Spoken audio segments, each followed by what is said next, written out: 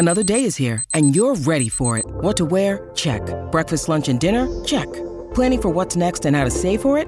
That's where Bank of America can help. For your financial to-dos, Bank of America has experts ready to help get you closer to your goals. Get started at one of our local financial centers or 24/7 in our mobile banking app.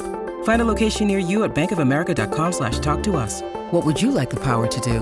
Mobile banking requires downloading the app and is only available for select devices. Message and data rates may apply. Bank of America N.A., member FDIC. When you need mealtime inspiration, it's worth shopping Kroger, where you'll find over 30,000 mouth-watering choices that excite your inner foodie. And no matter what tasty choice you make, you'll enjoy our everyday low prices, plus extra ways to save, like digital coupons worth over $600 each week. You can also save up to $1 off per gallon at the pump with fuel points. More savings and more inspiring flavors make shopping Kroger worth it every time. Kroger, fresh for everyone. Fuel restrictions apply.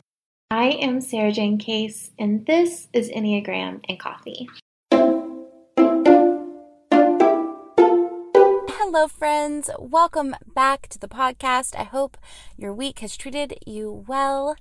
I do believe this will be my last official update on how things are going in Tennessee. Next week and the week after that will be sharing some replays because I do podcast 3 days a week.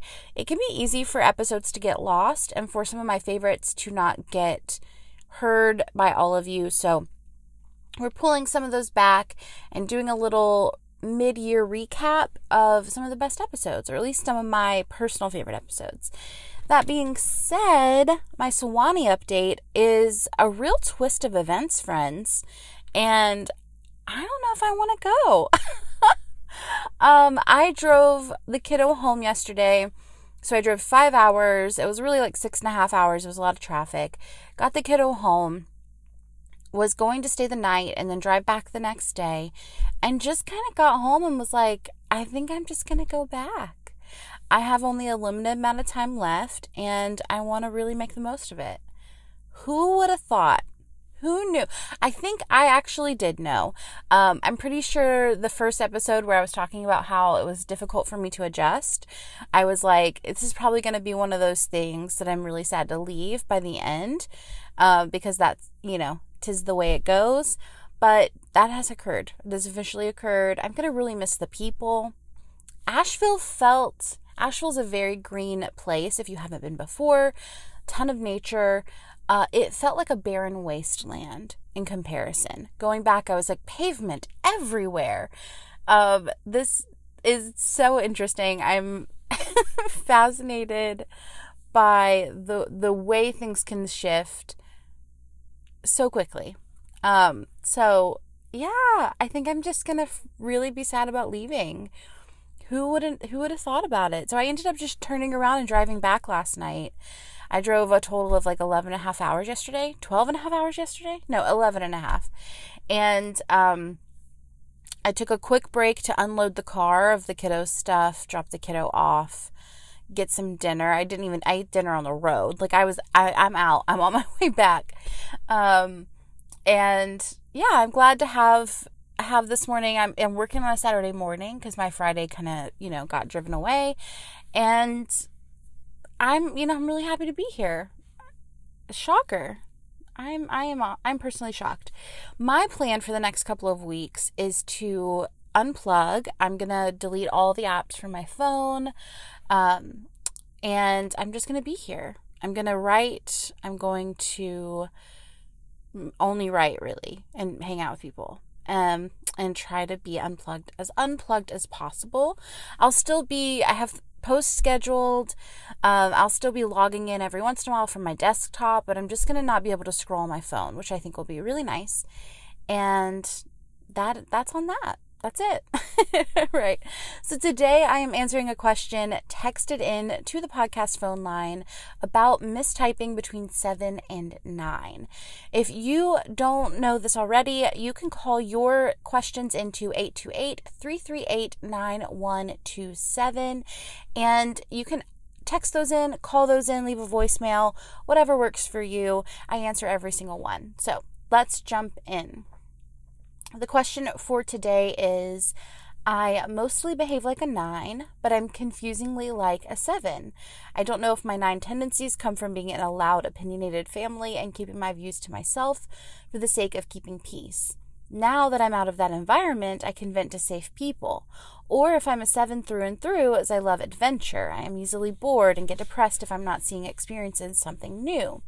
I love novelty as a visual artist, a painter. Thank you, Sarah Jane. So, a couple of things here that I'm hearing. There are some subtypes of 9 that I think are a little bit more hobby oriented, but typically 9s orient toward more cozy, comforting hobbies, or at least particularly the self-pres 9. This can also happen though if you are a sexual 9 and you're in relationship to someone who is a 7, you can start to kind of look like them. It can also happen as a social 9 if your group is very much oriented in that direction. So if your dominant type was 9, this can occur for those reasons. If your dominant type is a 7, there's a chance potentially you are a social 7 where being self-sacrificial is important to you. You fear being greedy, and you might over-sacrifice because you're afraid of being selfish. So those are some things to consider. But like in general, when we think about determining our type, I like to think of it, or I like to remind us that it is the protective mechanism. So it's not the truth of who we are, right? It's not like who we are deep down. It's like how we've coped with protecting who we are deep down. So it's kind of like what we use to make everything okay. So for you, do you limit your opinion, numb your emotions, and try to keep the peace as you're coping? Or do you plan for a hopeful new future, lean on your charm, and reframe and rationalize in order to cope? Now, the other things I like to play with are how these numbers are similar. What are the nuanced differences between those similarities? So I think 9 and 7 have a lot in common.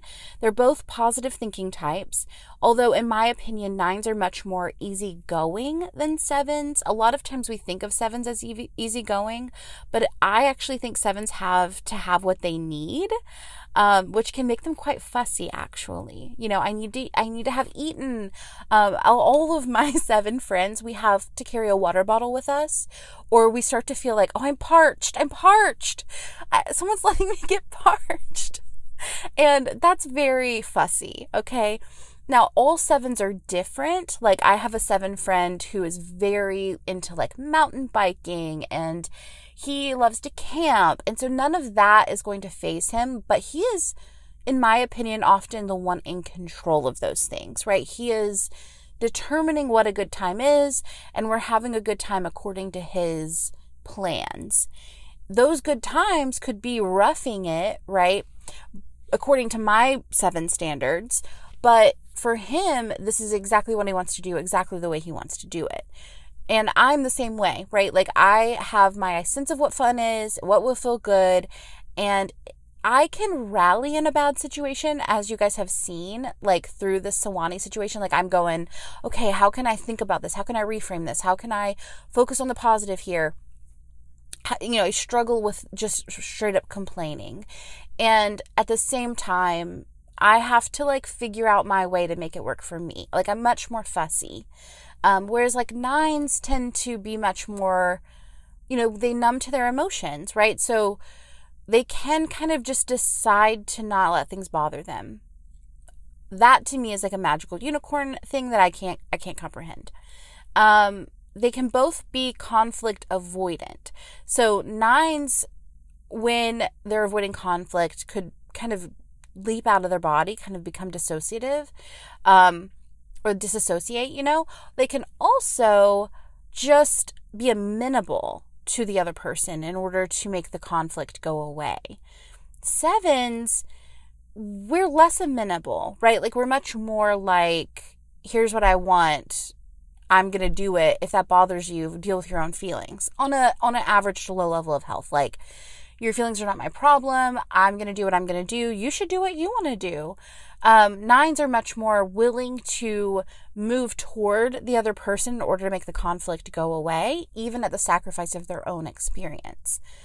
That being said, sevens also are much more polite. Like, I'm going to leave the room. I'm out of here, you know. Sevens are also more likely to seek conflict or to say something blunt and hurtful within conflict just to potentially get out of having to compromise. They are often both very busy. So nines can become really busy with the things they've agreed to do for other people. Nines also have a lot of often can collect hobbies, but typically they will lean towards sacrificing more, whereas sevens can be really busy with the priorities that they have for themselves or the things that they're afraid to miss out on. So I think that's really key there. You know, sevens are focusing on what do I want, what do I need? Nines are focusing on what does everybody else need? Not that the nines don't have needs or don't feel aware of their needs. It's just that it's almost easier to put other people first. Now, let's talk about the really clear differences here, right? We have some similarities, but let's talk about they're very different in these ways. Sevens are self-referencing, kind of going back to what do I want? What do I need? What am I thinking? And nines are other referencing. What do you want? What do you need? What are you thinking and feeling? Sevens are assertive types. They're action-oriented and future-focused, where nines are withdrawing types. So in conflict, they pull away. They tend to be action-repressed. So they struggle with prioritizing tasks, and they may be slow to take action. They may have an idea of something they want to do for years and years and years and never take action on it. Whereas sevens typically get an idea, take a quick action, and then are like, oh no, I took that action too fast. I need to back up a little bit. Sevens are typically associated with being extroverted. However, I think this is an interesting nuance here. I believe sevens tend to be more extroverted. I don't want to put a rule there, but I do think they tend to be more extroverted, but are hyper independent. Meaning, I use this phrase all the time. I read it in a Medium article once, and I use it all the time now. It's like solo travelers through the universe. They want to be around people, they get energy from being around people, but at the end of the day, they're on their own. And so they feel very much like they're hopping in and out. And I think a great example of this is how I used to approach parties, in college. If there were 5 New Year's Eve parties in a night, I would go to all of them. I would show up alone, I would show up late, and I would leave early, because it was I was having my own experience. And if people wanted to go with me on that experience, they were welcome, but I was in control of the way I approached the experience. And I was extremely social, but independent. Where I think nines are typically associated with being more introverted, although they're more fearful of losing relationships. Meaning nines are much more relational, more conscious of not wanting to lose those relationships, but they actually gain their energy from being alone, typically. So, nines, I know, tend to be much more introverted, but actually crave relationship more, whereas I'm extroverted and don't feel as much pressure to be in relationship. Sevens seek intensely high emotional experiences. So we like to feel really zippy high, big, bright energy, whereas nines tend to seek to keep their emotions kind of even keel, right? A good emotion's great, that's really fun, but they're okay with the middle ground of emotion, of kind of tempering the bad and the positive, to not have any too much intensity going on. Nines struggle with identity and their sense of self, right? They're in that identity triangle. So kind of really having a sense of who they truly are is a journey for them. Whereas sevens tend to know exactly what they want, what they need, who they are, how they're feeling, even if that's going to change 3 months from now, they'll claim it definitively today. Sevens tend to also allow for loss of a connection if it's necessary, right? I've often felt all friendships don't have a forever timeline. Friends come in, they go, that's natural. But nines tend to have fewer friends who they really hold on to for longer periods of time. At the end of the day, though, what matters most are your internal drivers. So Do you primarily seek to keep the peace and fear loss of connection, or do you seek to avoid being trapped in emotional pain and resist limitations? So I hope that's helpful. I hope it's supportive for you. Let me know if this is you, how this plays out. If you want to DM me on Instagram, I would love to hear your thoughts. And as always, it's an absolute joy to create this content for you. And I will see ya Monday for the next one. Bye.